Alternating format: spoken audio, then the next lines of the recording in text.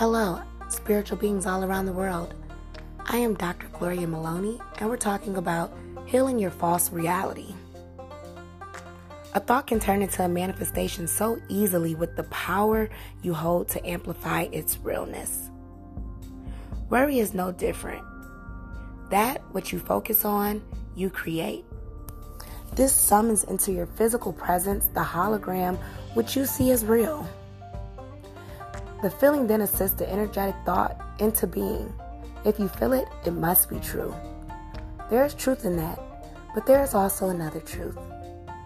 Many of us become so addicted to the feelings that are present in crisis or worry that you cannot tell the difference between feelings that are necessary warnings or chemical reaction feelings that are produced through fear.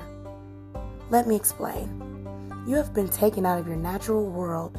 You have been placed inside of a made-up society that separates you from natural essence and sense of spirit, where once the fear spiked the very necessary response, a healthy fear to run or to gather, now only becomes a ghost body.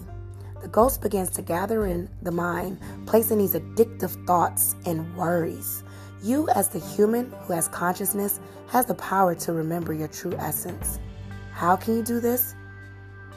You can start by pushing aside the worries that go nowhere or do not serve your greater whole. Listen to that inner voice, that intuition that carries a higher vibration.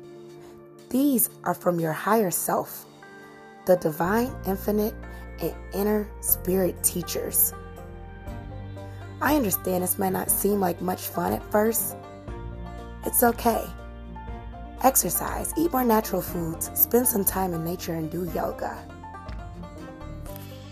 These are all tools that will help you become better.